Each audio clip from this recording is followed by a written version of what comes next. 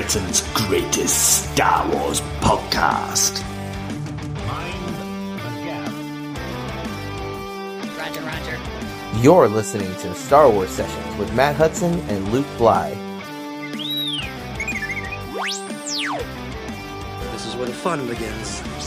Good morning, afternoon or evening, wherever you are in the world or the galaxy, and welcome to Star Wars Sessions, the show where Star Wars, nothing but Star Wars is the subject.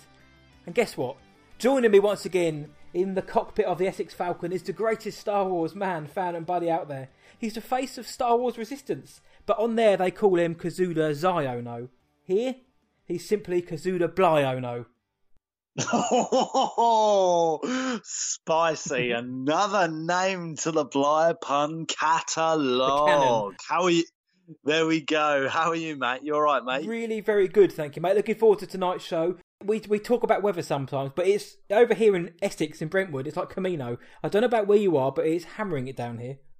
Oh, dude, it is proper Camino. This is the beauty of England. We can have every single season in one day. And it's summer here, apparently. But is it summer now or is it spring? It's spring at the moment. Okay, well... After the longest day, that's when summer starts. So we're still in spring. Thank you. Yeah, it's not looking great. It's not like last year. Last year, I swear it didn't rain in Essex for 12 months. It felt like it was ridiculous. It was this time last week. I was probably on a beach somewhere in Essex, if there can be such a thing, with ice cream. Yep. So for everyone listening, it's hammering it down, but we are nice and warm. But no need for cloning around here. Master Blywalker, what are we doing here? Mate, we are snuggled up in the indoors. It's not raining in here. I have a beer at my side. I've got a Theakston's Pale Ale. I've popped it open. It's nice and chilled.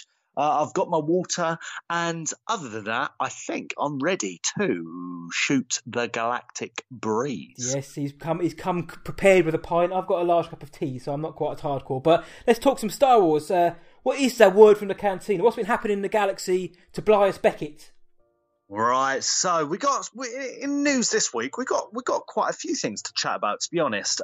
First bit of news is on Solo, a Star Wars story. And apparently, according to The Guardian and then a couple other newspapers, Ron Howard blames the internet trolls for Solo's box office failure. I think I have 101 things to say about that, okay? It's almost like saying, oh, I'm going to blame water for the Titanic sinking. It's like, well, no, that's not. That's like a part of it. It's a variable. Sure, but the trolls are going to be there, right? The trolls are there for every single film, okay? But no. Because of a few internet trolls, that is not the reason why Solo failed. The reason why Solo failed was because of an absolutely stupid decision to release the film in May. Mm-hmm. Avengers Infinity War, the biggest film of that year, had come out, a month before? And was still in the cinemas. Yeah, it was still in the cinemas as Solo came out. Right. On top of that, there was, and it would be daft to ignore this, there was some critical division from The Last Jedi. Yeah. So some people were boycotting the Solo and whatnot, and that's because it was still fresh in people's mouths. And plus, the average moviegoer, I still think, hasn't quite clocked on to that a Star Wars story idea, these anthology film ideas that. 6 months ago, they're going and seeing the Skywalker saga. They're seeing Luke Skywalker. They're seeing Rey and stuff like that. And hang on, 6 months later, we've got a Solo film.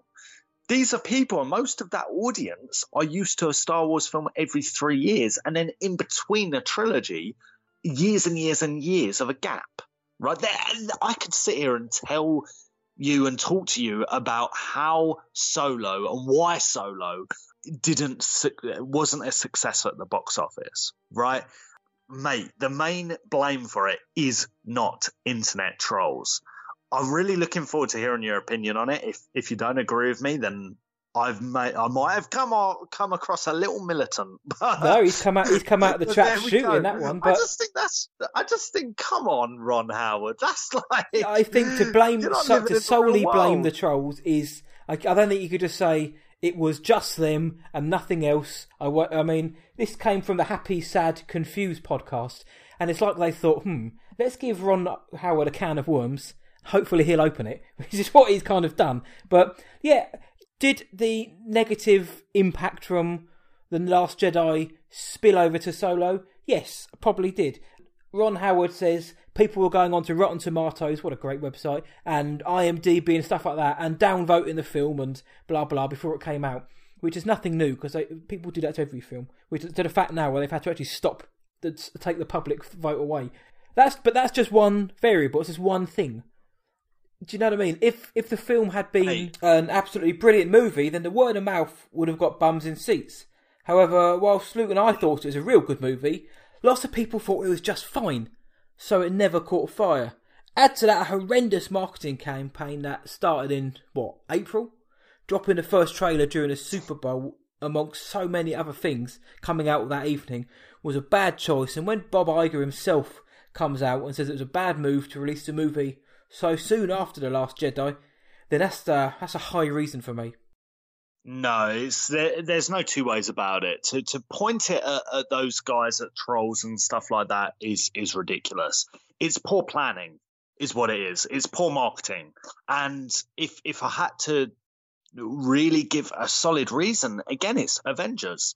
How can you expect, families, geekdom, because it's all the same target market. How on earth can you expect them to fork out money to go see Avengers Infinity War, which was, Marvel ain't my thing, that, but there's no two ways about it that Infinity War was the biggest film of last year by a long shot. And Disney thought that, Solo 3 weeks later. That's ridiculous. And the reason, I have my own thoughts on this, and they're not really, there's no proof to back them or anything like that, but I honestly wonder if it was done on purpose. I wonder if Lucasfilm, so hear me out, right? I have a feeling that Lucasfilm wanted Solo to bomb in the May box office, and the reason for that is because maybe there was a push by Disney to push out a Star Wars film every year, and up until Solo, every single film Lucasfilm produced year on year out, but on a year on year out basis, earned over $1 billion worldwide, right? And maybe Lucasfilm were kind of saying, look, this really isn't, like, we can't keep this up. This isn't sustainable. And I don't know if that's happened for definite or whatever. But I have a feeling that maybe, just maybe, that decision was a bit more political than we think. Because if you and I and many people can see that decision was just plain stupid, surely they could see that. Or it could be the other way around. Maybe it was Disney punishing Lucasfilm and saying, well, we're moving your film here and whatever, and that's final. Obviously, we hear that December slot last year was for Mary Poppins. Mm-hmm. But I don't know. I just don't buy it. I think there's more to this story than meets the eye. But I doubt we'll ever get to know all the whole facts. There's so much going against this film because we obviously had the Lord and Miller issues and the reshoot and the fact that the budget doubled pretty much, but it still made 400 million worldwide, which most films would, bite your arm off for that. But for when Rogue One made 1.07 billion a year and so before, you could forgive them for thinking they should be making more money. But the points you raised are interesting. Anyone out there listening, if you've got anything to say on that, we'd love to hear your thoughts upon whether this was any, not self-sabotage per se, but punishment, if you will. But I'd be interested to hear what you guys say. Yeah, I'm interested to hear what you guys say because I haven't heard that theory before, and I think that's very interesting. It's just a thought. No, but it's an interesting thought, and that's what we're here for, is to hopefully shake things up a little bit. In terms of shaking things up, Star Wars Newsnet, our buddies over there, John Hoey, gave us a story recently about how J.J. Abrams is handling the Leia situation in Episode 9. they're basically going to be... We knew that they were reusing old footage, but they're combining clips now, so they're not doing digital doubles like we had in Rogue One. They are basically taking footage from The Force Awakens, deleted scenes or unused footage, and also scenes from within the film, and they're doing what they call comp. So they are adding in wrinkles digitally. They are greying Princess Leia's hair out to make her look older, so because there's a time gap. And they're having a body double in, like they did with Tarkin and Leia in Rogue One, having a body double in so there's a physical presence on set. And they're also going to be changing the background behind her. They didn't give any confirmation of whether they're using any shots from The Last Jedi or not, or if they're going to have a voice actor do additional recording. But I thought it was really interesting how they're basically taking shots which we may already have seen before and reutilising them. We're not going to have that uncanny valley type thing which we had with Tarkin, because it is still going to be Carrie Fisher, but just slightly altered. But they weren't ever going to do full CGI. So you hear this, you read this. Is this the best or only way they could have done it? Yeah, I think it's nice. I think it's a respectful way to see Leia go out in the saga. And that's not to say they're going to kill her off. I don't think they're going to kill her off. And I don't know. I think a lot of it just makes perfect sense. And it's nice and reassuring to see that Lucasfilm and J.J. Abrams are putting so much thought and love into Leia as a character, especially concerning with Carrie Fisher and her daughter being there. You know, that can't be, you know, an easy thing to deal with on set. But yeah, I think it's great, and it just reaffirms my excitement and my anticipation for Episode 9, for the Rise of Skywalker. So yeah, it's great to see. It's great to see. Yeah, I'm not sure that they could have really handled it any other way, to be honest, and I'm glad they're not going full on CGI. So I'll take a body double and a reutilised facial scan. It will still kind of be Carrie Fisher for her last ever outing on screen and as Princess Leia. Yeah, for sure. So on to other news. Now, this is a little bit more out there.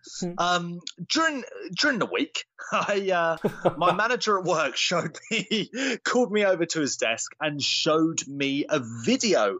And it wasn't really a video I was expecting. It was an America's Got Talent video. And it is of the brilliant Greg Morton performing on America's Got Talent. And he's an impressionist, but he's not just an impressionist. No, he's doing Star Wars impressions, and it's absolutely golden. So we thought we'd give you guys a little taste of what we get to hear from the lovely Greg Morton. Matt, can you do the honors, mate? Shoot. A long time ago, in a galaxy far, far away.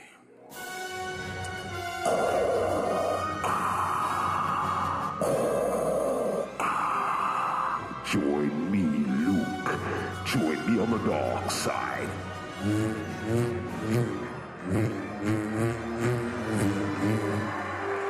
I'll never join you! Hello, Master Luke! Master Luke!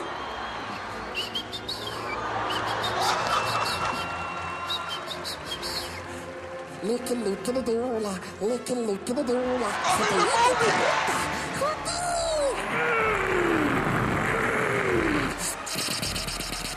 Red leader to gold leader standing by. Gold leader, red leader standing by. Look out, Porkins. It's a trap.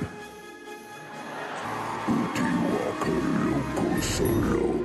Utu Jabawaka.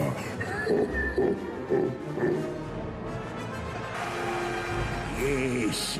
Go ahead, young Skywalker.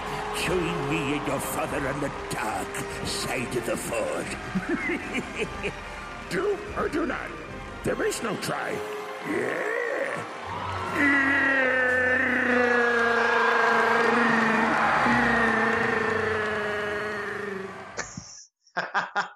So this guy is a gem, isn't he? There is no two ways about it. The Palpatine one had me on the floor almost. Mate, it's just what a legend. What an absolute legend. I loved the TIE fighters and stuff. Yeah. That was great. I don't dude watch was America's great. Got Talent, but I hope he wins. Yeah, he's got to win. But did you see what was so good is how the audience are getting like on board with it instantly. I was reading somewhere the other day that actually I don't think so. It's the Endgame as it stands. I think it's the second biggest film of all time. Right? It's Yes. kind of like just below Avatar. It's kind of like breathing down Avatar's neck, right? But I've heard that, and this could be completely wrong by the time this podcast is aired or from right now. But I've heard that actually The Force Awakens still earn more money domestically in the United States. Yeah, I don't know Endgame. Endgame's domestic. It's about 830 million or something, which is a huge amount to earn in one country. But The Force Awakens, I think it was like 975 million. Right. It was so they were thinking it's going to crack $1 billion just domestically. It didn't quite make $1 billion, but yeah, I mean, Endgame is the second. It's not going to. There's no way they're going to catch The Force Awakens domestically. I can't see any films doing that for a while. No, and it just goes to show how much the American people love Star Wars, and that's why I bring this up. And you can definitely tell that in the America's Got Talent audience, and that was proper cool to see. So yeah, that was awesome. We thought we'd plug that little bit of news for your sweet ears on this week's episode. And if you're listening, Greg, come on. Yeah, we want to interview Greg. Come on. Yeah, if you can do impressions of us as well, that'd be even better. I love a bit of fun news like that. I'd love to hear a Bly impression. Oh my word, no, I wouldn't. I don't even like hearing my own voice, let alone having to. I feel sorry for people who listen to this podcast and have to hear my voice. It's a silky smooth voice, midnight radio voice. Oh, you're too kind. You're too kind. Well, Greg, if you're listening, do Luke. But before we get on to our main subject, we had a bit of news come out of a little thing called E3 recently. I don't know if you've heard, but there's a game coming out called Jedi Fallen Order. We've got a poster for it, and we've finally got some gameplay. EA released a 13-minute gameplay video, unleashed it to the world, and we've now got some wicked insights into what you're going to be able to do in the game, and with Cal Kestis, the Padawan, in the middle of it all. It's all set on Kashyyyk. The gameplay we saw was apparently about 3 hours into the game, which would explain why Cal Kestis is throwing fools around left, right and centre. You get Saw Gerrera, voiced by Forrest Whitaker.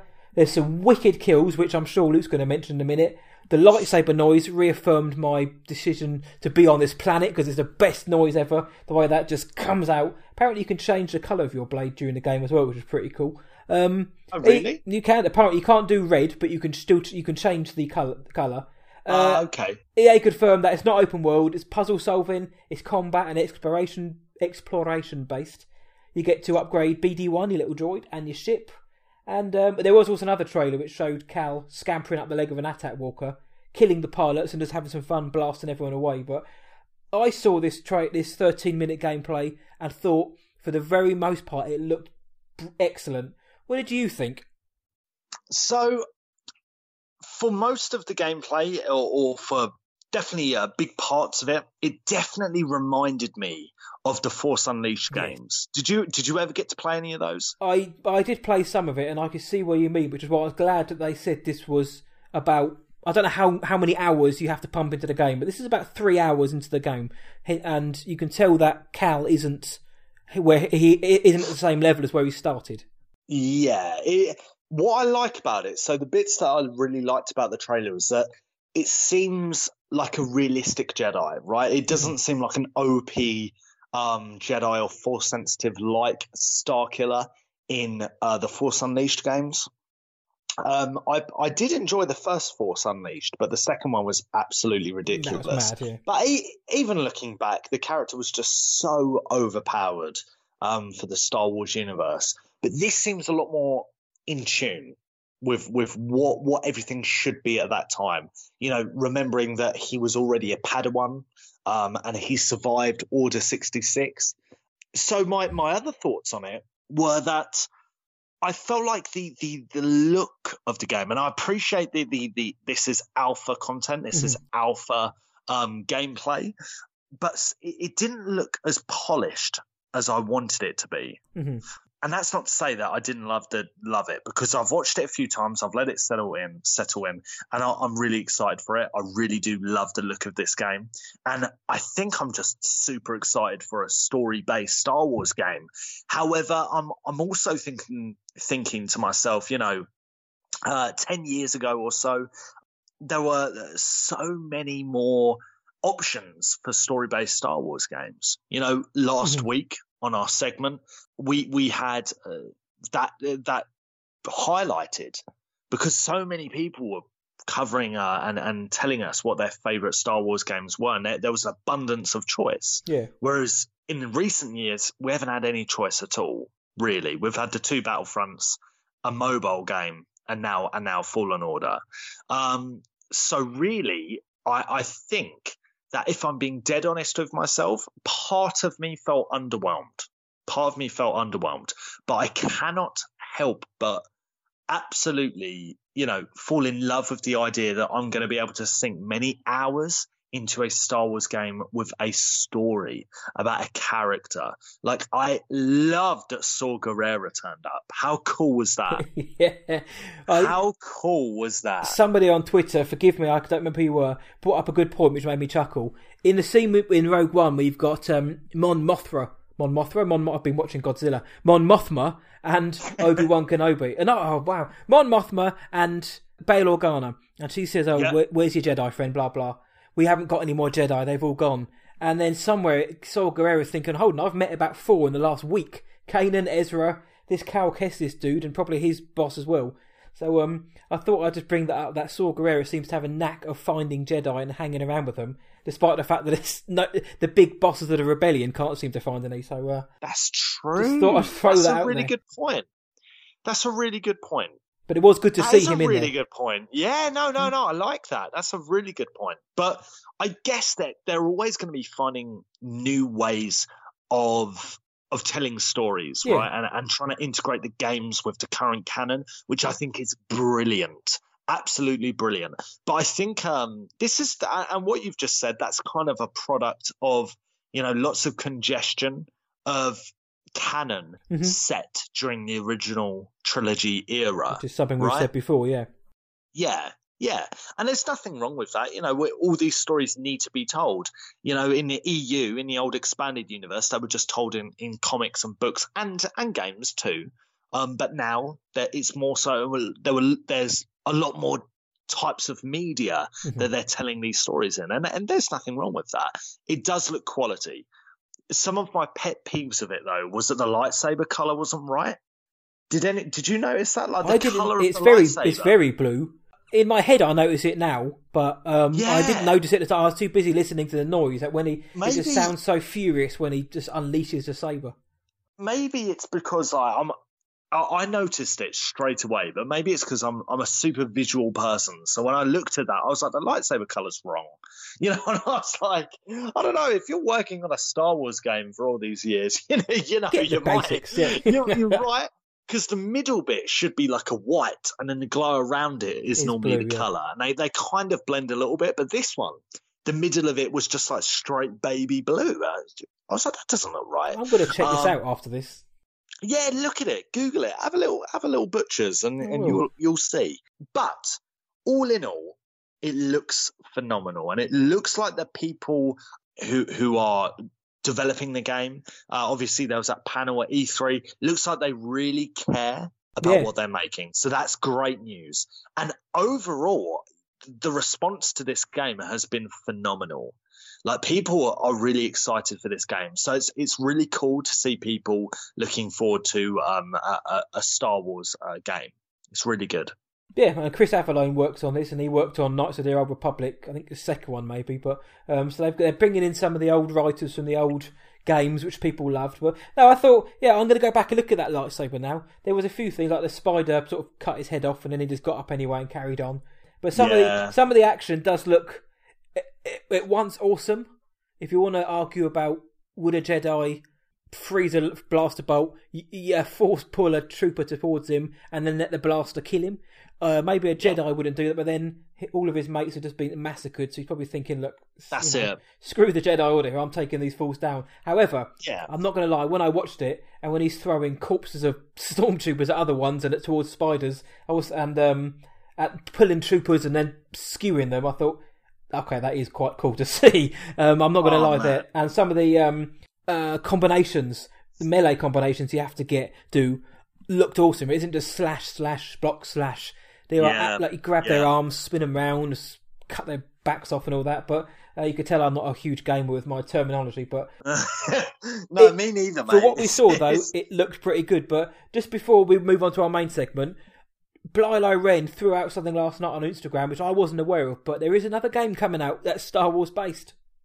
Yeah, it is the Lego Star Wars game, The Skywalker Saga. So this is a Lego game that does episodes 1 to 9. 1 to 9 being the key word. And again, lots of positive responses to that across the internet. I still think Fallen Order's kind of stolen the spotlight a little bit. But there's no two ways about it. There are a lot of excited fans out there going crazy for the Lego game too. And that's great to see. That's really good to see. But being able to play the whole story in a linear way, oh man, that's going to be epic. Yeah, I'm still looking forward to Fallen Order just a little bit more, but the fact that they're actually incorporating all 9 games into any kind of format, whether it's Lego or not, is pretty awesome. And again, episode 9, we're going to get some the Rise of Skywalker content in there. So whatever they've got cooking for us in that kitchen, we're going to have it soon in the form of Lego. And those Lego games are a lot of fun.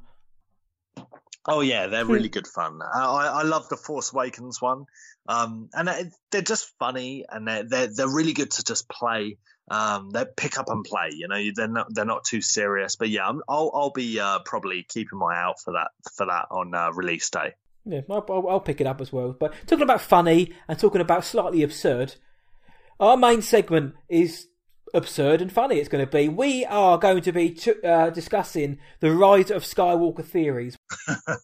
We are going to be discussing our worst and best theories that we've derived from the internet, 3 each. The fun part is I don't know what Luke's chosen. Luke doesn't know what I've chosen. For all we know, we've picked the same 6 each. I'm not sure anything's ever going to beat the 18 months or so that led up to The Force Awakens for me, because the theories were incredible for so many reasons. I mean, who could forget Luke was apparently going to be Kylo Ren, according to the fans. Finn was Lando or Mace Windu's offspring because. And of course Snoke was definitely going to be Darth Plagueis, but it was such a thrill to be in a fandom, I thought, at a time when anything was possible. Yeah, so for this episode we're going to be throwing the Rise of Skywalker theories, and these are the ones which we sourced from the cyberspace, or maybe we've made them up ourselves or come up with them, but 3 each, 3 best, 3 worst. I'm not sure, for me anyway, I'm not sure if we necessarily believe that these are going to happen, or even if we want them to happen. In my case, some of them would just be cool if they would happen, but I'm not sure that they're going to. Not sure about Blyer-Rector Krennic, but as we like to say, we haven't discussed or divulged. But here we go. Let's talk theories now. So, Luke, what's the first one which you came up with, or you found, which is just frankly awful? So we're going to do the 3 worst ones first, right? Yeah, and I'm excited to hear some of these. Okay. So you want to hear number 1? Please. Okay. It's shocking how much I see this theory on the internet, but especially on Instagram. I don't know what it is about that social network where all these people are going crazy for this theory. Okay, it's a spicy one. Here we go. Rey and Kylo have a Force baby, and the Force baby. Okay. The Force baby is going to be so powerful. He'll bring balance to the Force. It's just going to be called Force. That's the name of the kid, Force. Yes, or Skywalker. That's it. Skywalker and he Force. rises. That's it. So it's just a little one, and that's simply it. I'm not going to bother telling you the other implications of that theory because they're crazy and they're countless. But there does seem to be a little community, and that's not to say I'm not totally against Reylo, right? I'm not a biggest Reylo advocate, but I'm not anti Reylo.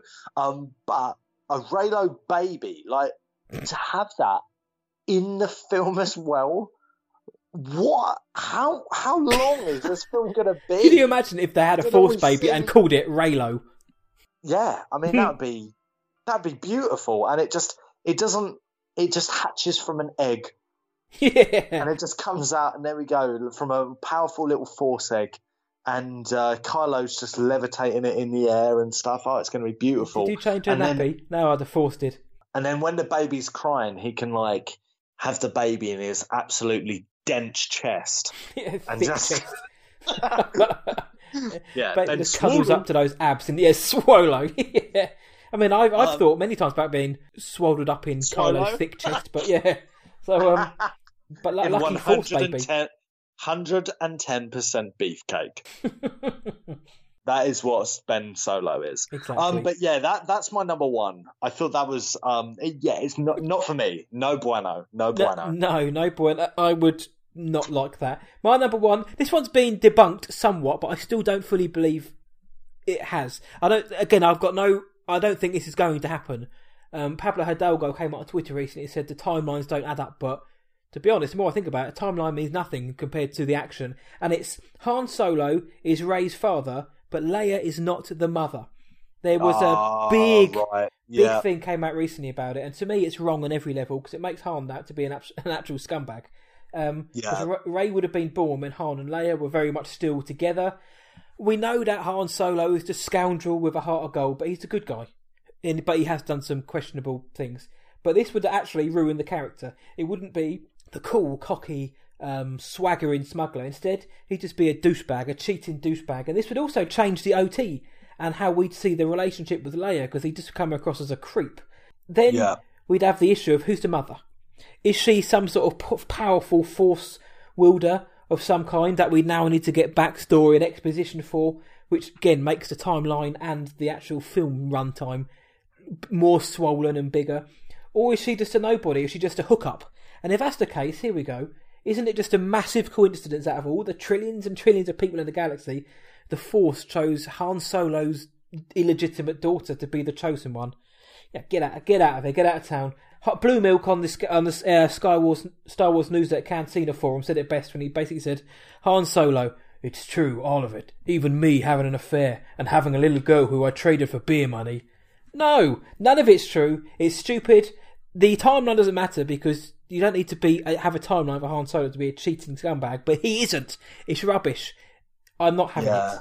Yeah, no, I totally agree. And I think I was just going to mention, like, that would just cause more questions. That would create more questions and answer them, right?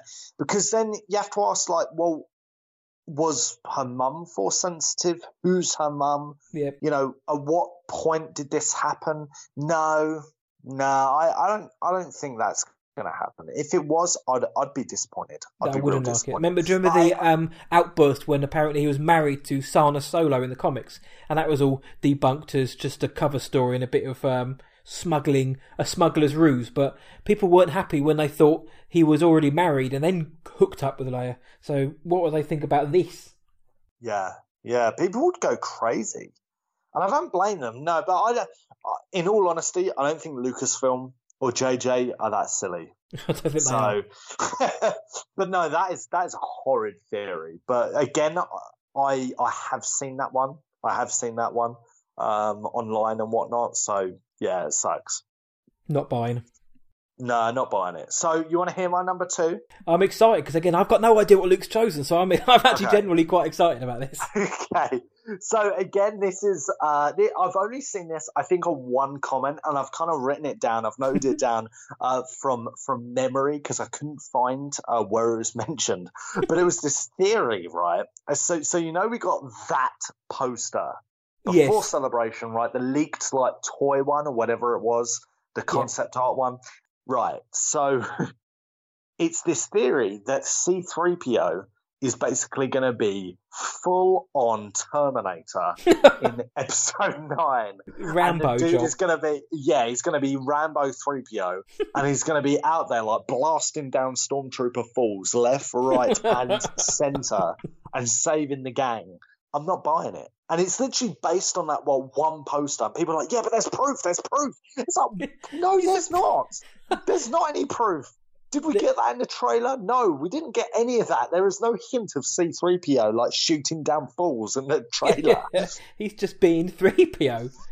Yeah, and of course, hey, if episode 9 rolls around and there's a scene where 3PO just so happens to be holding someone's bowcaster and he shoots and he like takes out a stormtrooper, fair enough, right? Comes down to our favourite word, mate. Our favourite word. It begins with E. What is it? Endor?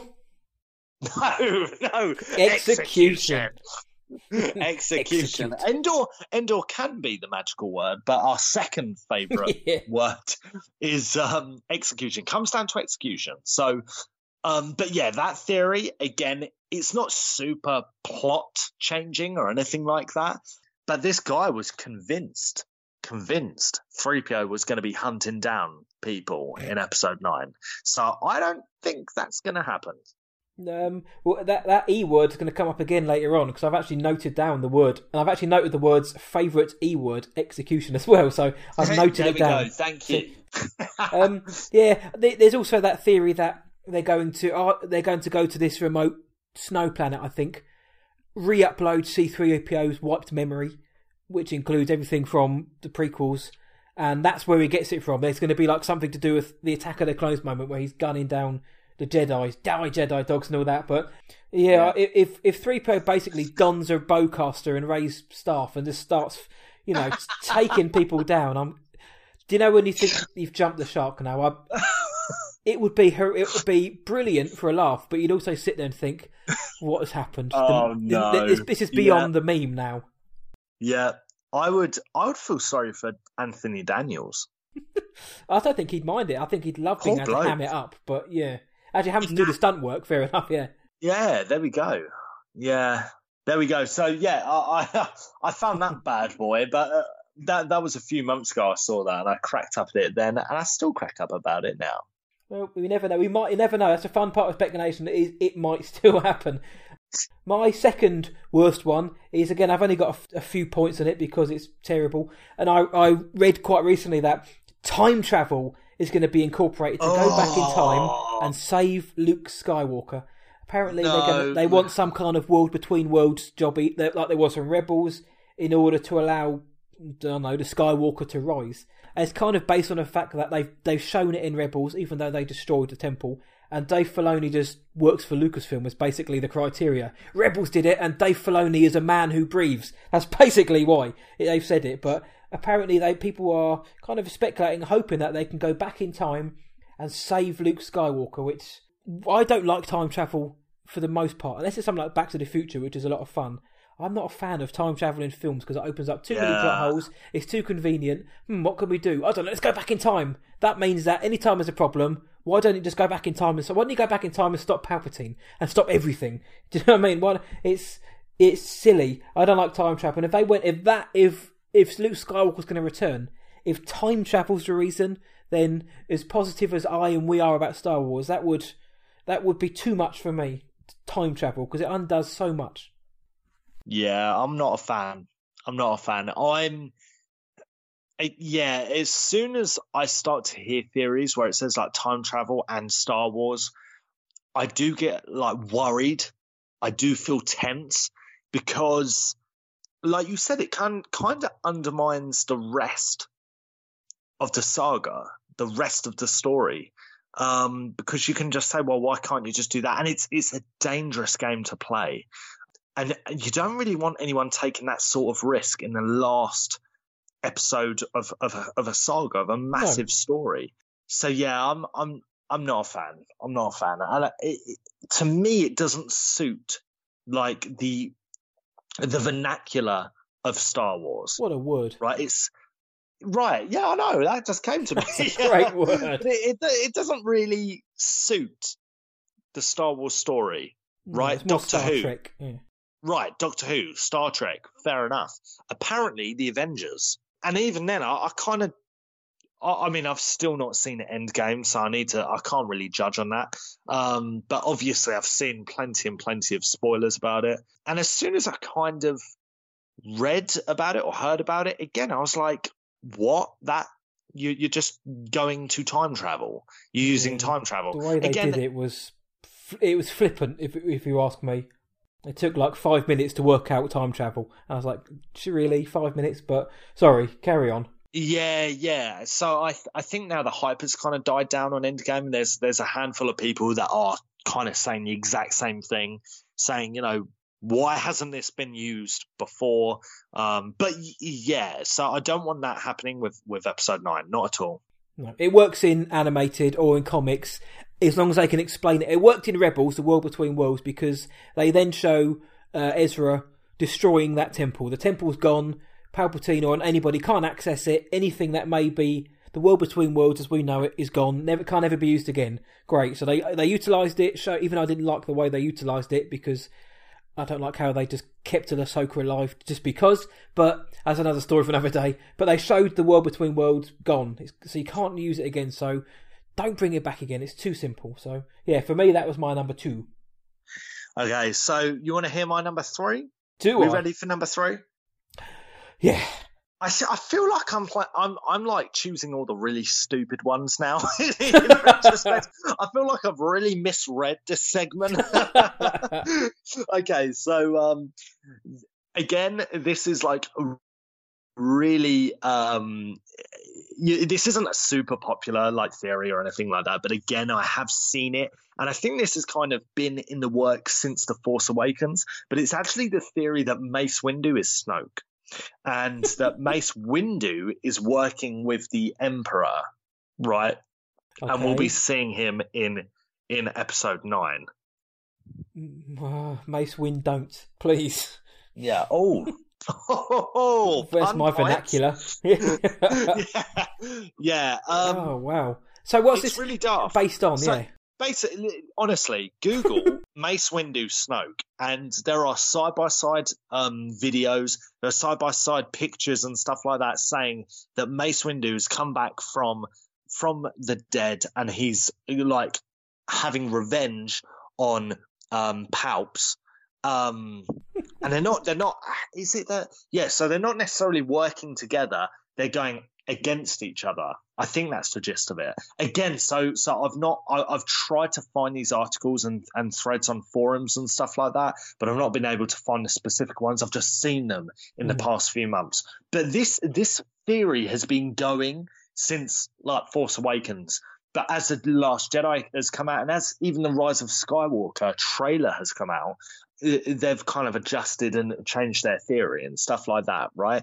And it's this idea that Snoke was Mace Windu, probably, and that Mace Windu's coming back to defeat the four that is Palpatine for one last time, and also to kill off the Skywalkers because Anakin was betrayed him and killed him, right? So yeah, basically that Mace Windu's angry at everyone and he wants to just genocide everything that went even against him. It's so stupid, so just out there and not good that that's why it goes to my final worst theory spot. I love the idea of Mace being thrown out of that Coruscant window, and all that happened was he got a bump on his head and it just made him 2 foot taller. Yeah. That was it, and just a lot angrier. That's just all that happened to him. Right. So these people though, they are like convinced that this could happen, right?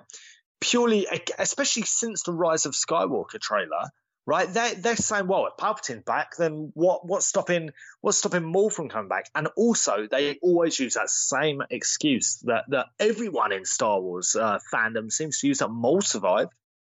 Darth Maul survived, right? So, why wouldn't they bring back Mace Windu and stuff like that? Because they've never mentioned him since. Yeah. I guess with Maul, at least they kind of retconned it fairly soon up. Well, it took about 4 or 5 years to bring him back in terms of storytelling, but they did bring him back eventually, whereas Mace Windu got lobbed out of a window and that's it. That's it. He's gone. Yeah. He's gone. How tall was that building he fell out of? I'd hasten about a few thousand floors above street level. Yeah, I'm guessing that. And he could have been hit by a few speeders along the way. Yeah, just like an Attack of the Clones, that sort of thing. You could just imagine this guy just falling down. And it's all sparkly and electric and stuff, and they're thinking, oh, not another one falling off one of those towers. Why is he stretching and getting taller? Oh, he's got a large slash on his head. What's happened to him? Yeah. Why is his robe gold? Yeah, ridiculous. Exactly. This guy over here, who does he think he is? Honestly, how dare he? I can't accept that at all. It's stupid. It's stupid. I'll level with you. It's silly. But there you go. I like these bad ones though, because they're usually more entertaining than the good ones. Oh, they are so entertaining. Which leads us to your third worst one. Mine was not Mine was not very funny though. It's more about execution, the E word, and that's where it came from. I've read. I think it was Making Star Wars, or someone had dropped this, and I don't like it. Basically, during one of Rey and Kylo's duels, every time their lightsabers clash, the background on screen is going to change to show a different, iconic Star Wars location or planet.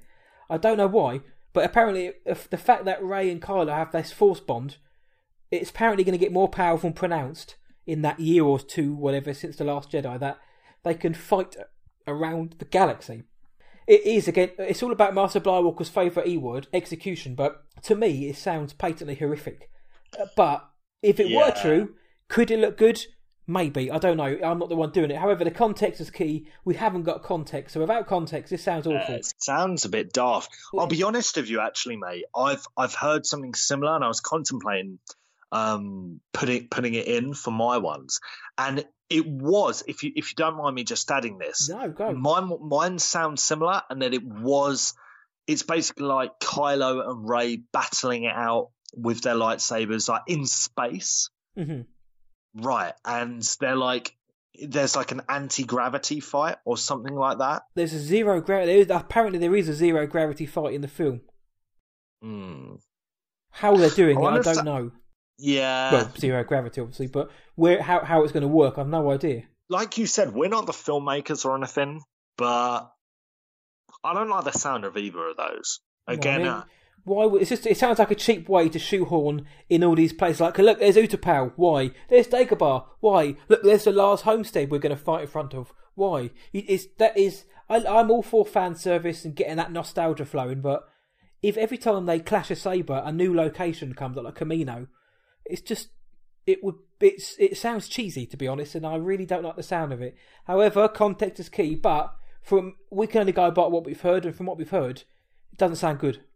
Yeah, I don't like the sound of it. No. I don't like the sound of it. Yeah, no, I don't like it either. So I mean, so what do we get? So for our worst theories, we've got a Force baby. We've got Han's the daddy of Rey, but we don't know who the mum is. C-3PO blasting goons.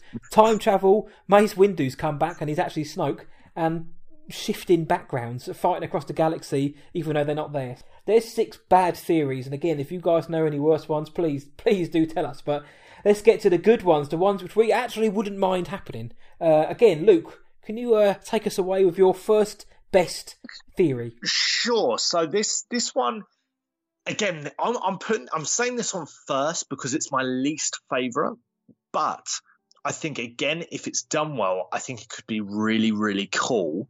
It's that Luke Skywalker actually didn't pass away.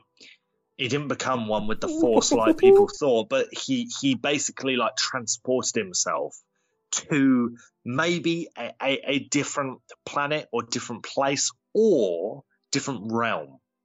Okay. Yeah, so think, the Clone Wars episode with the old guy, the good guy and the bad guy. Oh, Mortis. What's that called? There we go. Thank you. The old guy. You know that old codger, yeah. the old geezer. Yeah, and pensioner. The evil dude and the good lady. Yeah. Right. So something kind of akin to that. So I'm not going to, again, many people have their own like twists on this sort of thing, but yeah. It's kind of the gist that Luke never did pass away, that he just ended up transporting himself. I don't think it's likely, but again, the way this has been written, you can look it up on the Cantina forum and stuff like that. There are people out there that have some pretty cool arguments and pretty cool and convincing stories that do sound pretty good. So that's my one. It's all about execution, and I apologise for you guys out there. We are executioners. Execution, because I think bringing Luke back would undo a lot of the work that The Last Jedi did. But who's to say that JJ and Chris Terrio and Lucasfilm haven't come up with this? It could be the simplest explanation, like the fact that why didn't his metal hand fall to the floor, for example? Right. That's which is proof, but. Or like we were saying last week, and Ben Cook was saying about why does he need a gloved hand if he's a Force ghost? He doesn't need a metal hand. Right. If they could do it, if they could do it well to the point where nobody looks at each other and thinks, how is he back? If they can do it well without an awful lot of explanation, I wouldn't be disappointed if Luke came back. It's all about how they do it. I'm guessing he's dead and he's one with the Force, but I'm not going to say any more on that because it might spoil one of my other theories. Ooh, well, I'll take your reins then. I'm going to go on to my one then. And this was actually taken from a dude on YouTube called What is Anti-Logic, who I do believe, by the further into the video I got, I realised this guy's actually anti-Disney and anti-Lucasfilm, which is fine, that's your opinion. But the theory I liked, it became an utter tosh. As the theory went on, it turned into this fanboy rubbish. Let's be honest, but this isn't going to happen. I'm going to say that now, but I'm interested in the idea and the belief that it would happen. And basically the theory is that Rey is a spy, a Sith spy or a dark side spy. The theory is, what if Rey was working for the dark side all along? What if she's like a Knight of Ren? Because we don't have a confirmation that the Knight of Ren are actually Luke's old students. Hence why he doesn't recognise her on Ahch-To. Because the first thing he'd say is, well, Luke would know if she's a Knight of Ren because students. Nobody ever said that the Knights of Ren were Luke's students. They just said Kylo took some students. The Knights of Ren, I mean, look at Wikipedia. Apparently the Knights of Ren have been around since the days of around the OT sort of time, so, or maybe even before that. So it's not a new organisation apparently, but they say that she sensed the light side presence on Jakku with BB-8. She knew how to fight, which is fine, but she's a scavenger, she's got to survive, but she knew how to pilot. That's also been explained in canon. But she also, when she's on the Falcon, she's saying, oh, this is the Millennium Falcon. It did the Kessel run in 14 parsecs. But she never recognised it when it was covered by a sheet for however long she lived on Jakku. She's always asking where the Resistance base is. We need to get to your base. You need to tell me your base is. Han, where's the base? She's super powerful with the Force. When there's nobody from the Resistance around, she's fiercer and actually a lot darker. And in the Force Awakens novel, which is full canon, there's during the duel with Kylo, the dark voice is urging her to kill him, and she's acting on those impulses. She's going to slice that guy in half before the ground splits. Now, the thing that goes against it is Disney and Lucasfilm are not going to have Rey be the evil one who manipulates everybody, and she's not going to turn evil because it's Rey. She's not going to become an acolyte of the dark side. But in my head, I was like, imagine, because they said there's going to be a big old twist. Imagine if the twist is that Rey was going to go dark all along, and she's been playing everybody from within to basically obliterate the Resistance, and because she's also trying. Also in The Last Jedi, they go into her relationship with Snoke and the fact that she's seen the map to Skywalker. She's seen Luke. She's trying to draw Luke back into the fight, so Snoke and the First Order can destroy him. When they're in a throne room, Snoke's looking at Rey, saying, "My faithful apprentice," blah blah. She gives him a little cheeky smile, but there's a compelling argument for it. Now, I don't think it's true, and the theory later goes into just more rambling and rubbish. But if it was true, it would be an absolute blindside because nobody would expect it, and I think it'd be brilliant writing. And also, the Knights of Ren have recently been pictured with lightsabers clipped to their belts, which started the awesome alert in my brain. The Knights of Ren, it apparently confirmed, have lightsabers. But Rey is a Sith spy or a dark side spy. If that happened in the Rise of Skywalker, are you sitting there thinking, hold on, that's pretty cool, or are you just blowing a raspberry? I like it. I like the originality. I don't think it's feasible. Mm-hmm. Exactly. I don't think they got time to explain it. And I think it would. So, you've said this, and there's a lot of things that kind of back it. But, there's this scene in Snoke's throne room, right? Where Rey is saying, Kylo and Rey, Kylo's like, oh, join me and stuff like that. We can, I don't know. why would that happen? Because the argument says that he doesn't know, is what they're saying. So the argument is saying that Kylo isn't aware that Rey's actually kind of on his side, and in that moment she tries to take the lightsaber to kill him. Right. Okay. I mean, again, there's so many. You can drive a tank through the I don't know, man. floors, but yeah, I don't buy it. It's interesting. It's definitely interesting. I'd like to read up more about it, but my gut tells me no. That's too complicated. You know. Yeah, and like you said, like you said, it's not in their interest to have Rey do that kind of thing. I don't think. No, well, that was my. I mean, people have been theorising that Rey's going to be the baddie for a long time, but yeah. So she may do, but that's my number one. Again, these aren't necessarily in any particular order, as in like ranked for me anyway, ranked best to worst. But that's our first one. So Luke, what's next? What you got? Okay, mate. So this one I have actually mentioned a couple times before, and it's that Snoke is from the Unknown Regions. Mm-hmm, yes. And because he's been killed off, we're going to see his allies in the Unknown Regions, or his kind from the Unknown Regions, Mace come Windu. In episode 9. Yeah, Mace Windu. We're going to see like Snoke's species, his kind, come from the Unknown Regions and basically effectively attack that galaxy. And we're going to have to see the light and the dark combine to fight off that threat, that new evil. And that's it, really. That's it. But I think that it could.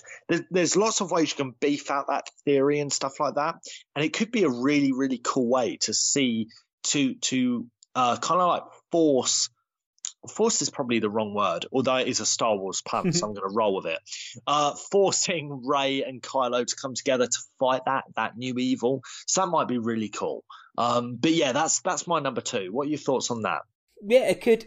If they're going to obliterate the First Order and have everyone come together in peace and harmony, I guess having them fight side by side, the Resistance and the First Order, would be a way of having them coexist in the future. Look, we fought together to save the galaxy together. Why can't we? Why can't we be friends? As the old song goes. Yeah. War. What is it good for? Absolutely nothing. So I don't. Yeah, I've heard it before. And whether it's like the Yuuzhan Vong type thing, not the Vong, but that kind of thing where they just come and try and take over the galaxy. Again, we've mentioned this before. The only thing that's against it is there's no real setup for it. So it would kind of come out of nowhere. But at the same time, how much setup would we need? Again, it depends how they write it, because it might be Palpatine's in episode 9. Right? Yeah. They've not set that up. This is true, yeah. Supposedly. You know, you can always write in what is supposedly the setup. George Canon Lucas has mentioned it, like books and that, and the comics have mentioned threats. The Chiss Thrawn's race, they've mentioned there are races in the Unknown Region or species who will come for you one day, and the dark side presence from the Unknown Region from the Aftermath trilogy. So there has been precedent, but I guess I've said it before, the movies don't really pull from the canon all that much. It's usually that way around. The canon pulls from the movies, so lots of people won't have heard of Thrawn or the Chiss or Aftermath. So, but like you say, if they can write it properly, why not? Yeah. I think you're right. Again, what's the magic word, mate? Execution. There we go. Execute Order 66. Anyway, I guess that's on to you, dude.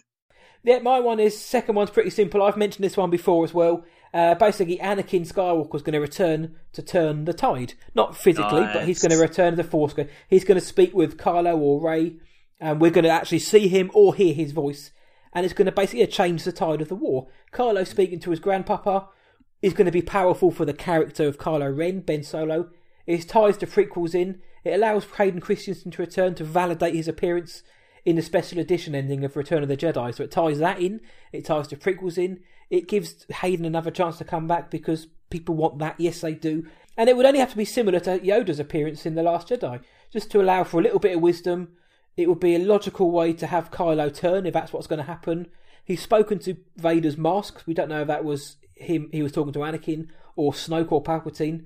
But I'd love it. Just a little Force ghost or Force vision or Force voice of Hayden Christensen as Anakin speaking to, probably make more sense to speak to Kylo Ren and basically have him say, sort yourself out. This isn't the way you want to go. I redeemed myself. You're going to too. I'm not a screenwriter, so he's not going to say that, but having Anakin come back is something I'd love to see and something I think might happen. Yeah, it's so poetic that you have said that, because it kind of ties in with my next theory. Go on then. This is interesting. Basically, I don't want to steal like the spotlight of what you just said. No, that's what we're here for. I actually agree with it, and I'm rooting for an Anakin appearance in 9, whether that's physical, visual, or even if it's just a voice or something like that. It'd be cool to see. So this is actually a Luke Bly original theory. Sound the klaxon. There we go. So, right, you want to hear it? Absolutely. The Bly files are open. Right, mate. So, again, I think it was like 2 weeks ago or something, I mentioned the theme of duality, right? So in The Force Awakens, we see dark and light, okay? And I think that's kind of right represented with Kylo and Rey.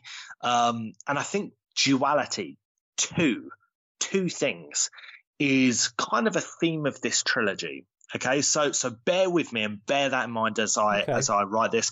I actually have loads of notes where I've written this out, where I've had to write it out. Okay, so bear with me. Okay, a lot of this I'm not going to be able to explain all of it, but here we go. Rey is an artificial being.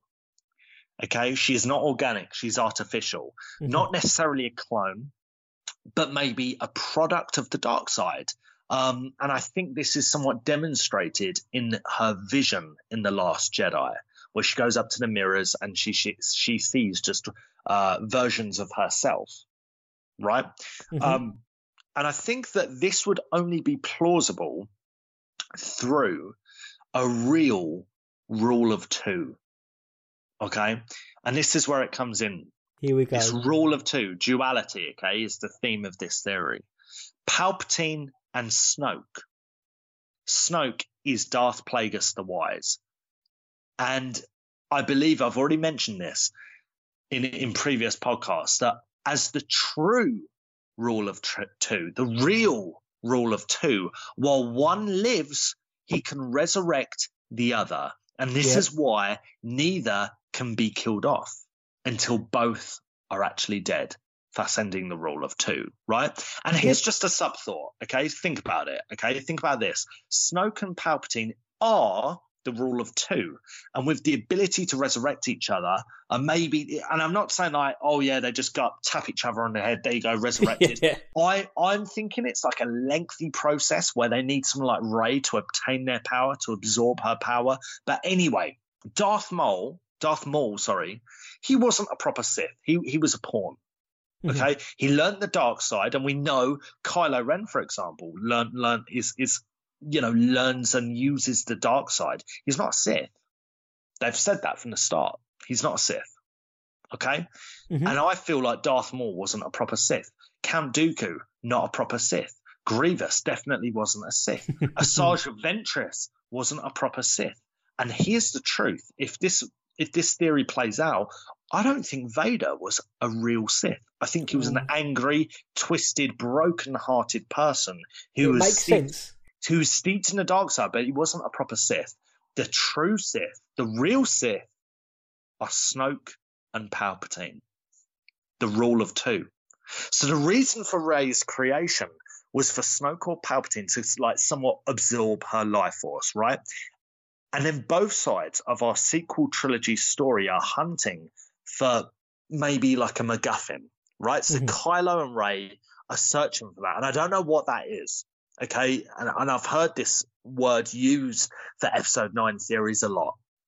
So what if that MacGuffin is placed there on purpose by Palpatine, right? So Rey finds it first, knowing that he will be able to absorb her force powers or something like that and help resurrect his master or apprentice, Snoke, right? So that he becomes strong and powerful again while Rey withers and maybe appears frail, something like that, right?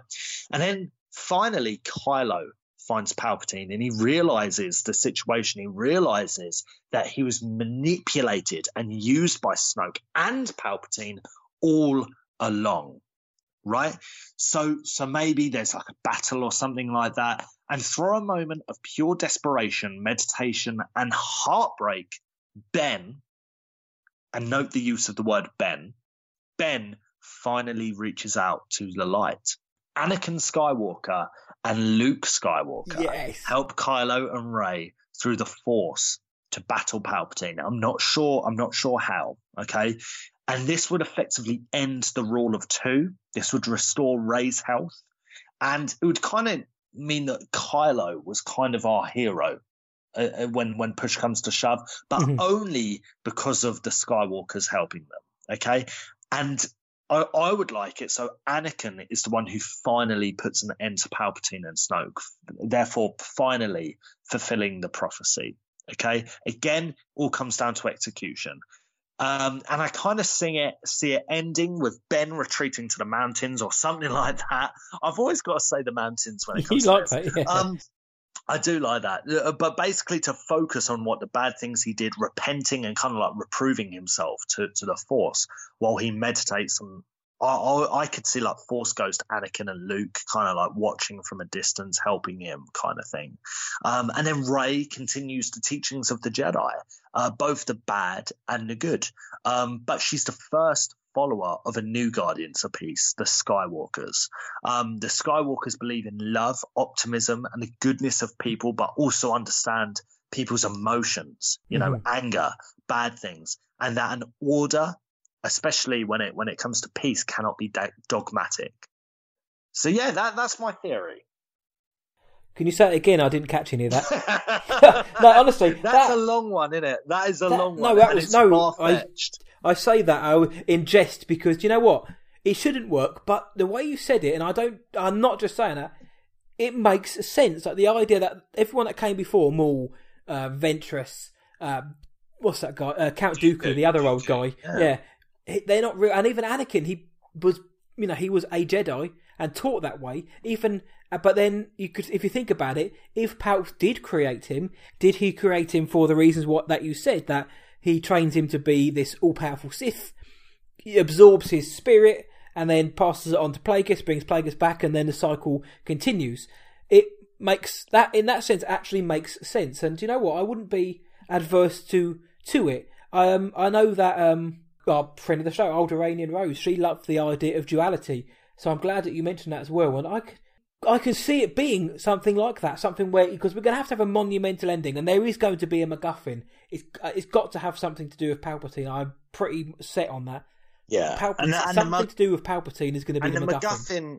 For sure. And then the MacGuffin can kind of like play into what the other characters are doing too, because they're on an adventure too. And you'll notice in my theory, I don't mention those guys. So yeah. Do I think this is definitely going to happen? No, I don't. But it's super interesting, and I think maybe elements of that story could happen. If it did happen, I wouldn't sit there and roll my eyes. And even like the battle from the realm, I think it was the boss Genevieve said about a Force Ghost battle between Luke and Palpatine or something like that. It could. Why not? In this theory, why not? Everyone thinks Anakin's going to come back. Nobody thinks Luke's gone. So why not combine it and have them actually help in some way to close out the saga? It's the rise of Skywalker. It's something we haven't actually really mentioned, but the rise of something to do with Skywalker is massive in this. There's going to be a rise somewhere. Is it Anakin rising up to put an end to this? Is it Luke and Anakin, the rise of Skywalker? They are together. They are, Skywalker together. What do you know what I mean? And again, it kind of like it re-emphasizes that theory of duality, right? Skywalker means two things. Literally, they rise, right? Luke and Anakin, they somewhat rise to end this millennia-long battle between good and bad. And then Rey and Kylo or Ben also continue these teachings, this culture. So that's what I think. I quite like the theory, and I don't say that. Obviously, I agree with you in the sense that I can't see that it would be all of that. Elements of it, though. Why not? I mean, for sure. Why not tie in Snoke and Palpatine? Why not validate Snoke and have him be an equal to Palpatine of some sort? But which then that doesn't undermine Palpatine in the prequels or the original trilogy. and it actually strengthens Snoke in the sequel trilogy as well. So why not have that? And also, yeah, it gives the Rise of Skywalker new meaning, and it also puts an end or a bow or on Rey and Kylo's story as well, because then they can then go off and do their thing, but it also impacts the galaxy in a better way. So it actually ties everything up. Whether they choose to do all of that, I don't know, but the way you said it ties the saga up. Yeah, for sure. So there we go. I'm now waiting in anticipation for your one, mate. Let me take a swig of my beer. His breath is bated. Let's go.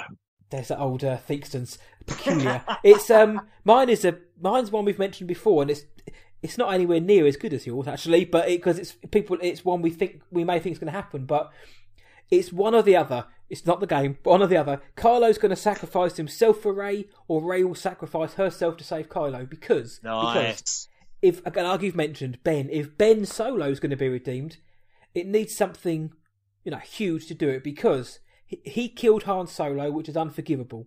So for me, there's no turning back. But he couldn't destroy his mother, but he thought about doing it. He killed Snoke so he could have ultimate power, and he wanted to kill like Luke Skywalker. So he's killed his dad, he almost killed his mother, he killed Snoke, his leader, so he could rule the galaxy, and he wanted to kill Luke, the last Jedi. So he's a bad dude. Whether he's conflicted, whether he's pulled to light or not, he's still done plenty of things to be awful.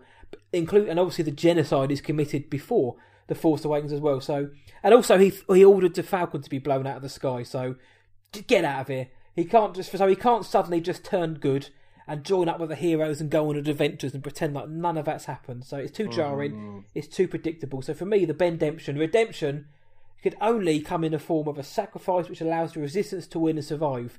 It is very Vader-like, because obviously Vader sacrificed himself for his son. But I honestly can't think of a better way, or a way that they can organically turn Kylo back to the light without it being yawn-inducing. Alternatively, like I've mentioned, there's going to be a big old twist in The Rise of Skywalker. I mean, every film's got a big old twist, but maybe it's Rey who sacrifices herself to save the Resistance and Ben, thus allowing Ben to escape the clutches of evil, because he's now seen what Rey has done for him. It would be an emotional, poignant way, plus a bit of a tragic end for Rey, but it would make everything in the galaxy right. There'd be no war, no big bads, no empires, no supreme leaders, no wimpy little Hux running around.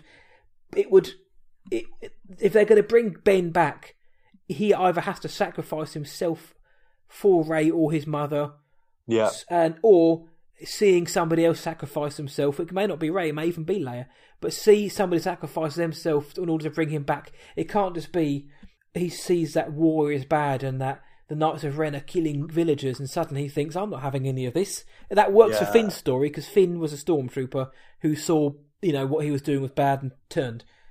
For Kylo, I can't see, because Kylo's a bad dude, I can't see him just clicking his fingers and being able to come back. So that's for me that's my theory, is what's going to happen at the end. One or the other is going to give themselves up so the other can survive.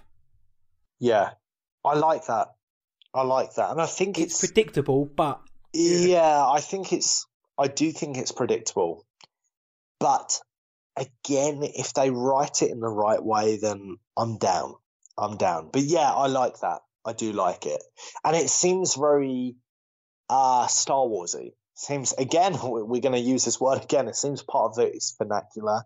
And again, it would maybe, you'd see those like beats being here, that rhyming that happens in Star Wars. Theory, you never know. But yeah, I like it, man. If it happened, I wouldn't be upset. But we also asked you guys, the best damn listeners in the galaxy, for your best and your worst theories. So should we jump to Twitter first and see what the guy said? Let's jump to Twitter, mate. Well, first of all, we had the lovely Eric Eilerson. Eric said the first third of the movie will be all about Poe picking out his new scarf.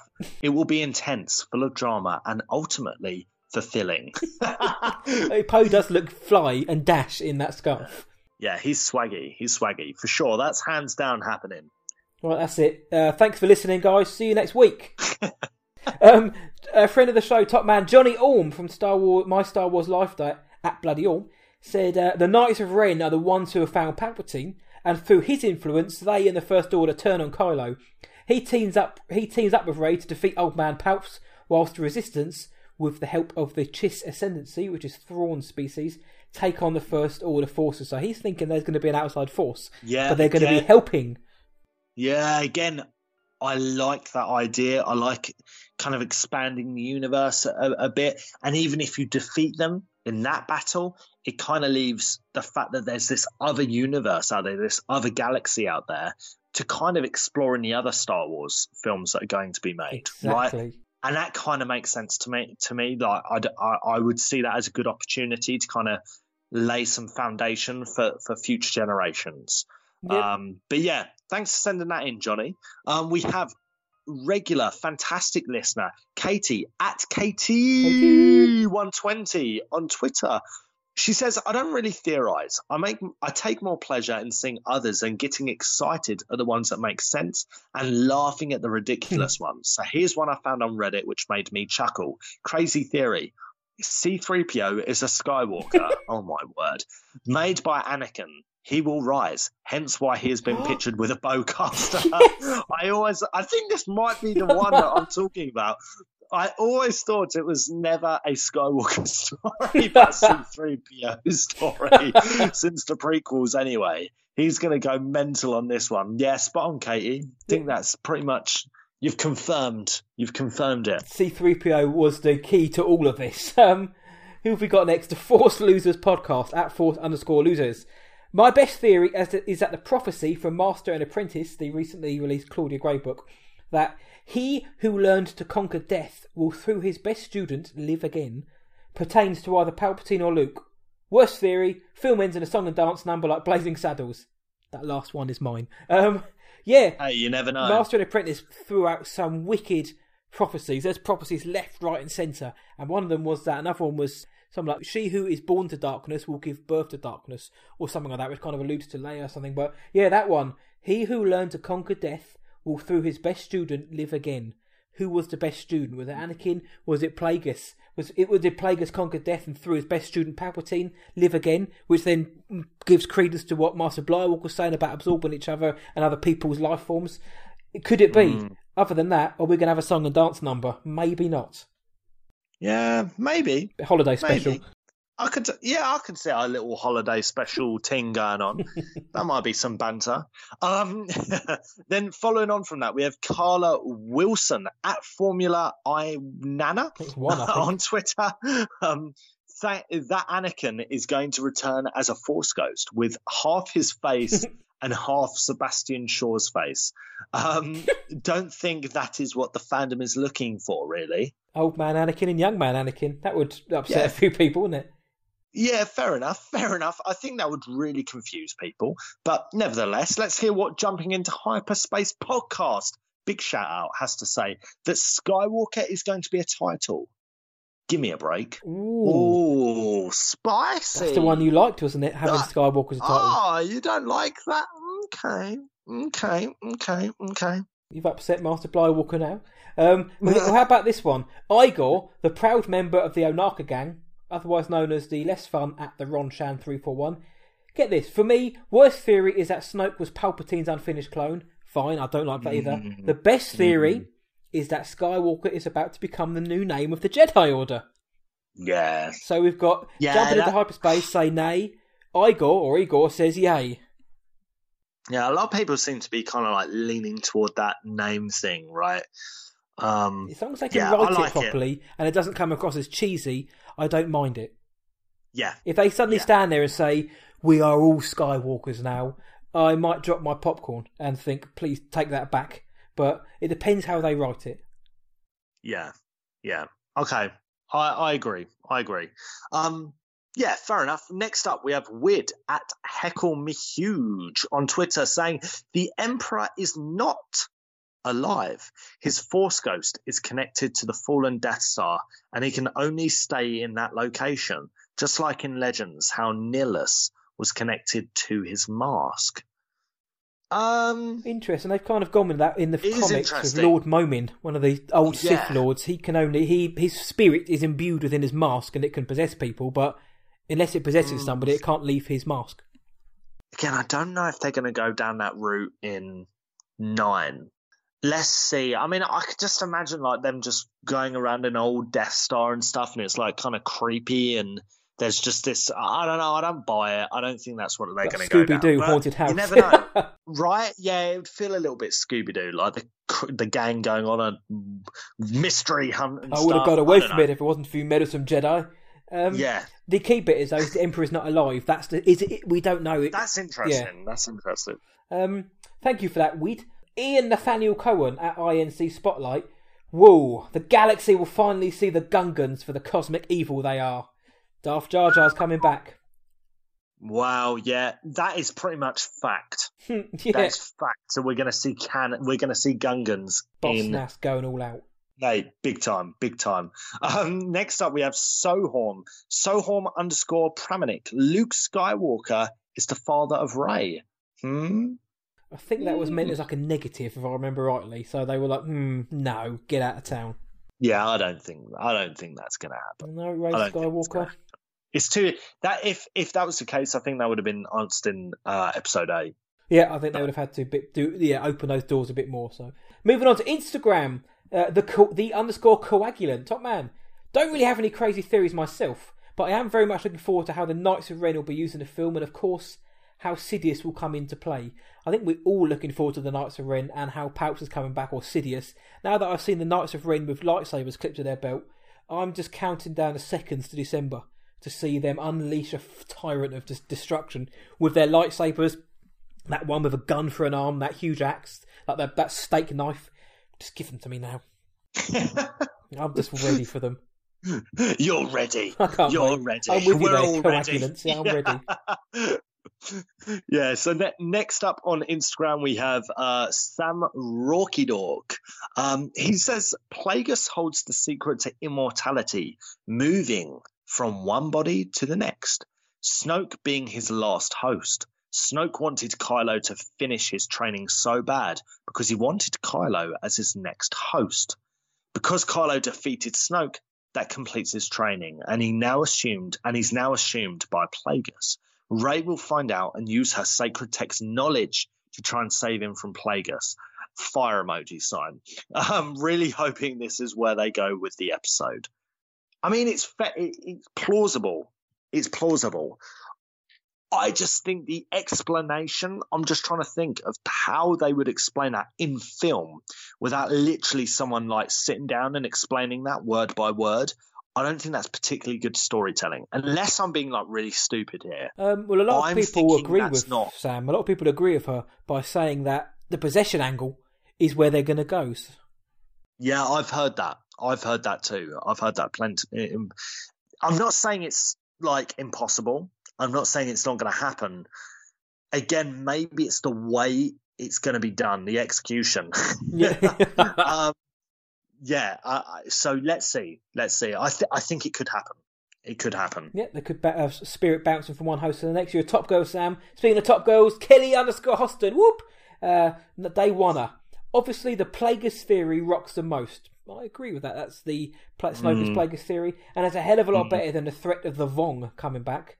Or the Chiss invasion, which is what Johnny Orm has just gone for. So, Plagueis theory rocks the most. So many different opinions. Well, I know. Well, I love the idea of Snoke being Plagueis because it works. And the threat, but Kelly's not a fan of the idea of the Vong or the Chiss invasion, or by the sounds of it, an outside force coming in. Luke is, Johnny is, Kelly isn't. This is causing division. Yeah, it's mental. I really want to see if Kelly thinks differently after the way. What my second theory. Let's see. Yeah, that's true. I'm totally okay if she don't agree with it. That's fine. But let's see. Kelly, hit Luke up with that.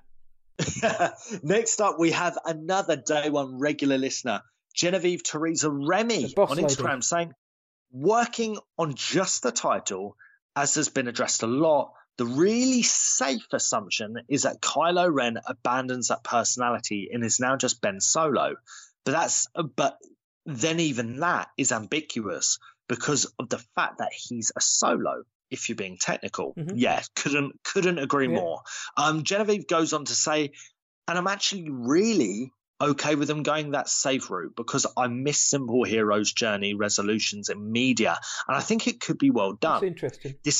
Yeah, it is. It is. This isn't really a theory, but I do hope that Kylo Ben goes into a place of spiritual enlightenment like Rey in The Last Jedi. We've never seen anyone go to the light. And it'd be cool to see the opposite of something we've seen before, with characters going to the dark side during training. And I hope when he goes there, there's some kind of meeting with Anakin and Luke. I just want these three characters' arcs to come together, but I also don't think that's going to happen. I think that's probably one of my favourite comments. I agree. The idea of like that's going really cool. to the light and that kind of thing, because we've seen Luke go to the dark during training and Rey, but we've never seen someone go to that. We obviously Vader being redeemed wasn't him going to the light as a spiritual enlightenment type thing. You could argue that it was, but this is. I really like the idea of that. Plus the simple hero's journey and the meeting of Anakin and Luke, and them actually seeing that on screen.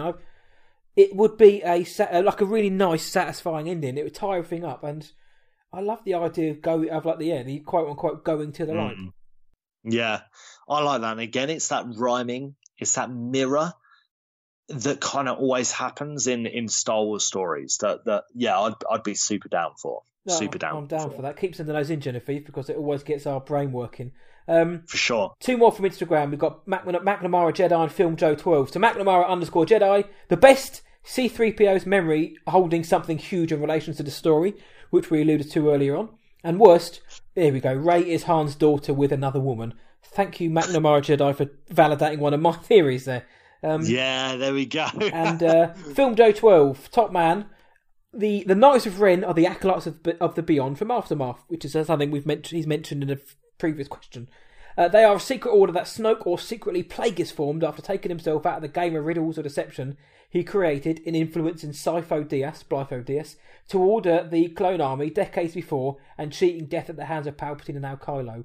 He's got different masters training different sectors across the galaxy in the unknown regions as he patiently does his bidding and waits until the right moment to exploit the galaxy. So he basically says he's equally responsible for the Force striking back at him and Palpatine to create Anakin the Chosen One. The Empire was ultimately a partnership between Master and Apprentice, kind of like the rule of two. So the key thing there is the Knights of Ren are the acolytes of the Beyond from Aftermath that Snoke or Plagueis formed after he took himself out of the game, influenced Blytho Diaz to create the clone army, and he cheated death at the hands of Palpatine and then Kylo, because obviously Kylo killed Snoke, who was Plagueis. So the Knights of Ren being the acolytes of Beyond, I can see, and it would also play into the idea I mentioned of Rey being a Sith spy earlier on. Rith and Say. Racist. Wow. No, I like it. And again, right now, I don't think there's any reason why not. Right, and that's why this period is going to be so fun. So fun. It ties canon together as well, massively. Having the guys from Aftermath, that group from Aftermath, actually being the Knights of Ren in Episode 9, ties everything together brilliant, and that's what I want. Interconnection, baby. For sure. And I mean, the key to all of this is not really building up your expectation. And there's this famous saying that goes around. I know Star Wars Explained on YouTube. Big shout out. Bill, we're big fans, mate. Mm-hmm. He says it's a lot, speculate responsibly. And this leads us to one of our favourite people in the whole galaxy. The key to all of this. We got a brilliant voice message from the one, the only, Anthony, a rural farm boy. Let's hear it. How do Matt and Luke and other SWS listeners just like me, Star Wars Poetry, Miss Rose, Miss Katie, and everybody? Yep, it's Anthony, rural farm boy. So this week, Maddie and Luke's talking theories about the rise of Skywalker. That story's coming. And I'm sure there's a greatly many more than what Yins will round up for the show. And I know there'll be a bunch on the show. For myself, well, I don't do theories. If maybe you know me a little bit, things I say in that Twitterverse, maybe on other shows, I don't have any theories. Because it ain't my story to tell. I'm just going to do like Miss Katie said. I'm going to wait and be told this next story. Because as history's taught us, through previous stories told, when folks are throwing out theories and ideas, and I know it can be fun for some, so long as you don't hold on to them, get latched onto them, and take them with you when you get told that story. most times when folks are theorizing, it's kind of like chucking darts. Folks are just tossing away when it turns out the dartboard was behind you the whole time. But nonetheless, we'll still give a listen and see what some folks got to say, and I'm sure there'll be a bunch of them that'll give us a good chuckle or two. So let's see what folks got to say. And give a listen. See you in my playlist. May the force be with you both. May the force be with us all. See you on the radio. Yes. And Anthony, you make my day, mate. We love your voice messages. I think spot on, mate. We shouldn't build up our theories so much that it rules our expectations and rules our feelings for Star Wars films, right? And I think this is a lot of people's problems with not only Star Wars, but with films nowadays anyway. Yeah. So I wholeheartedly agree with that message. It still doesn't stop me from enjoying what people have to say. Of course, yeah. And from reading what people have to write about, right? Because, mate, some of those are so funny. They make my day. From our segment earlier, they crack me up. What about you, Matt? What do you reckon? I agree. The problem with a lot of people had with things like The Last Jedi and The Force Awakens was because they had years of speculating and building up these theories in their head. What happened when the story unfolded, and it wasn't what they thought it was going to be, that then people then prescribe that as being, well, it wasn't very good because this didn't happen and this didn't happen and Luke didn't pull Star Destroyers out of the sky, and that old famous one. It's fun to speculate. And look, we've just spent the whole episode speculating. And the reason we did it was because it's fun. It's a bit of a laugh. And it can also be quite good creative banter as well. It's banter. Yeah. And it's creative. With some of the ones we had on there, like from Genevieve, are actually quite good. Actually would be wicked really if it happened. But I'm not going to go into the cinema or the theatre in December and sit down and think, right, those theories I mentioned, if they don't come true, I'm going to tweet JJ something really bad. It's just have a bit of fun. But Anthony is like he's the key to all this. He's the man who calms everybody down and says, have fun, but, don't take it too seriously. One absolute legend, Anthony. Thank you for all your support on the show, and thank you to everyone for interacting with us and keeping us busy. Honestly, it means the world to us, and it helps our community more than you know. Well, we do. We like each and every one of you listens each and every week. It means the world to us, and we love hearing from you. We love chatting with you. And just being part of the fandom with you. Yeah, we really, really appreciate it. And a shout out to Fly on the Wall podcast for some kind words in the last few days on Instagram. But one last bit of news. Over here in the UK, we've got a little institution, you may have heard of it, a little thing called the BBC, the British Broadcasting Corporation, I believe. I've already forgotten what it stands for. But, that's it. No, that's it. on June the 19th, Luke and myself, or Star Wars Sessions, have been invited onto the BBC to talk about the podcast, so to talk about its inception, how it came to be, our love for Star Wars, and it's going out live on Wednesday, June the 19th. The link is bbc.co.uk/BBC Essex, ESSEX, all one word, at 7 o'clock next Wednesday, which is Wednesday the 19th. You can listen internationally, so if you want to hear us being interviewed, be it by somebody else for once, on this national institution, then please tune in. But it was a heck of a surprise to get the email, and it's bit of an honour as well. And it's not possible without you listeners. It's not possible without our community. So I can't wait to get on there and chat in the war, shoot the galactic breeze for the people of Essex, the people of Britain. That's crazy. I know. It's crazy. So yeah, there we go. And there's a pub a minute down the road, so we're going to get a pint as well. So we're going to have a chat and a pint. But yeah, absolutely. So or blue milk, one of those. I don't know. Green milk. Let's see. Yeah. Oh, sorry. Yeah. Tune in, bbc.co.uk/BBC Essex, Wednesday, June the 19th. Unfortunately, you'll have to work that out in your own time zones because we now cover quite a few of them, but it's 7 o'clock GMT, so work that out from your side. Listen in to us, but we may play some snippets for you anyway. So, moving on to our favourite, possibly, segment of the entire podcast. It's, of course, Canon Character Spotlight, the original and best. Me and Luke, we get assigned a random character from all of canon, so it could be a floor sweeper to a bartender to Luke Skywalker, and we shine a little light on them. So, Luke, who did you get for this week? Well, I have none other than Finch Dallow. I mean, everyone's heard of Finch Dallow, right? Old Dow boy, yeah. Yeah, classic Dow boy. Yes, yes. Oh, I think only British people get that Yeah. reference. But yeah, Dalboy. Okay. A male human who was a member of the Resistance Cobalt Squadron. Dallo served as the pilot of the Resistance bomber Cobalt Hammer during the Aterera campaign and later the evacuation of Dakar. During the evacuation, Dallo and the other pilots of the Resistance Navy's bombing squadron flew their bombers towards a Mandata 4 class siege dreadnought, the Fulminatrix. After the other bombers were destroyed, the only chance the Resistance had was the Hammer. Despite numerous attacks by enemy fighters, Dallo managed to get the bomber into optimum position over the Fulminatrix before the cockpit was destroyed by a TIE fighter, killing him. Another crew member, Paige Tico, managed to drop the bomber's payload, ultimately destroying the Fulminatrix, but killing her in the process when the crippled Hammer dropped into the flames.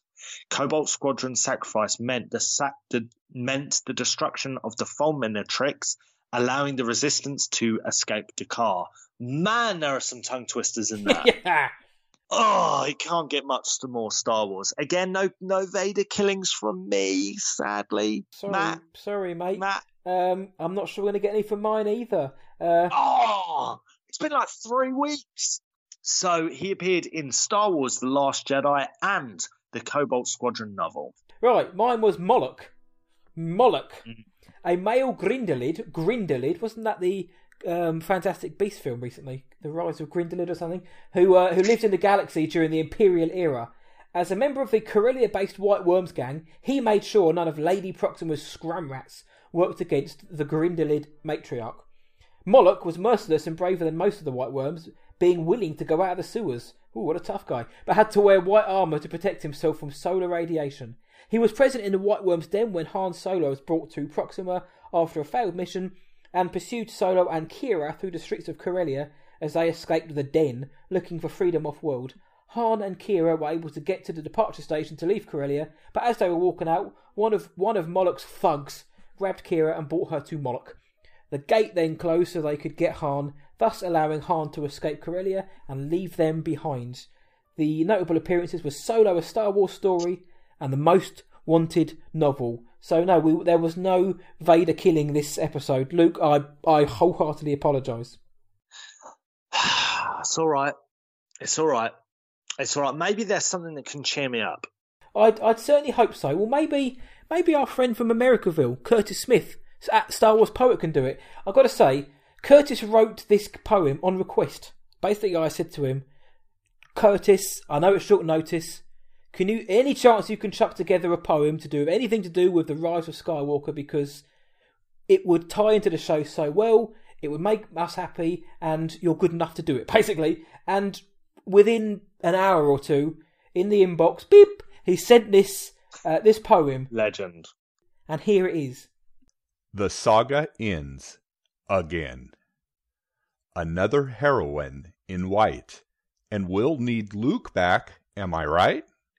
And BB-8 will have to deal with a newer, cuter droid, I feel. Then there's Leia, I am trying, but Rey won't be alone in crying. Well, no one's ever really got— Wait! That isn't what I mean. Did I just hear Sheev Palpatine? Find me on Twitter at Star Wars Poet, on Instagram and Facebook at Star Wars Poetry. Always Star Wars, always poetry, always original work, posting daily. Curtis, that is spot on as well, that, especially the Palpatine mention at the end. Maybe we can get to a point where Curtis writes the opening crawl for the films, like a nice little limerick to start the Benioff and Weiss saga off. Just a long time ago in a galaxy far, far away, and then like 4 lines of this Curtis poem. Put it this way. Always Curtis, always a legend. Yes! I'd like to... If you could... Curtis, if you could please use that as your social media handle now, that would be perfection. I know you've mentioned us in your social media handle, and we're very honoured that you do so. Curtis, honestly, thank you so much for coming up with that in double quick time for the show, and it signed off the Rise of Skywalker Theory show so well. Let's call it the Rise of Speculation. But oh, fire! That's yes. the episode, whatever we are now, 17, the rise of speculation. But that is that for this episode of Star Wars Sessions. But as we know, the fun doesn't end there because no one's ever really gone. Where can the world find us, Master Blywalker? Well, they can find us on Twitter at Star Wars Session with no S at the end. That's at Star Wars Session on Twitter. They can slide into our galactic DMs on Instagram at Star Wars Sessions. That's at Star Wars Sessions with an S on Instagram. Or feel free to drop us a voice note or a cheeky message to our email address. And that's going to be at sws@whatIwatchtonight.co.uk. That's sws@whatIwatchtonight.co.uk. Yes, please. We are on Anchor.fm, Spotify, Apple Podcasts, everywhere in the galaxy you can find a podcast. We're on there. And the BBC next week, don't forget, Wednesday 19th of June, 7 o'clock, BBC Essex. And if you love our show, please give us a good review wherever you do listen to your podcast, because it really helps us out more than you know. Yeah, and please tell all of your Star Wars friends about us. Tell your mum, tell your dad, tell your mates, tell your cats, tell your Ewok, tell your local BBC guy, your local radio guy, tell the lot, tell your cousin. The more, the merrier. Yes, tell Moloch and Finch Dallow, Dal Boy as well. This is the podcast you're looking for, so until next time, from me, is see ya, and from Luke, may the Force be with you, always.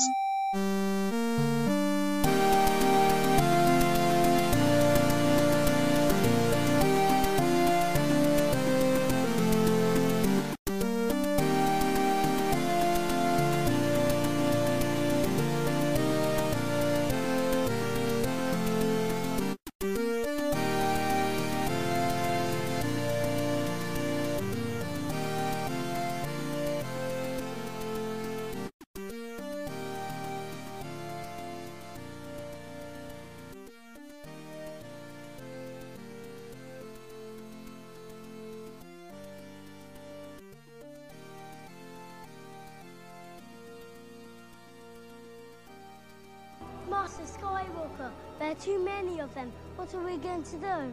Tell that to Kanja Club.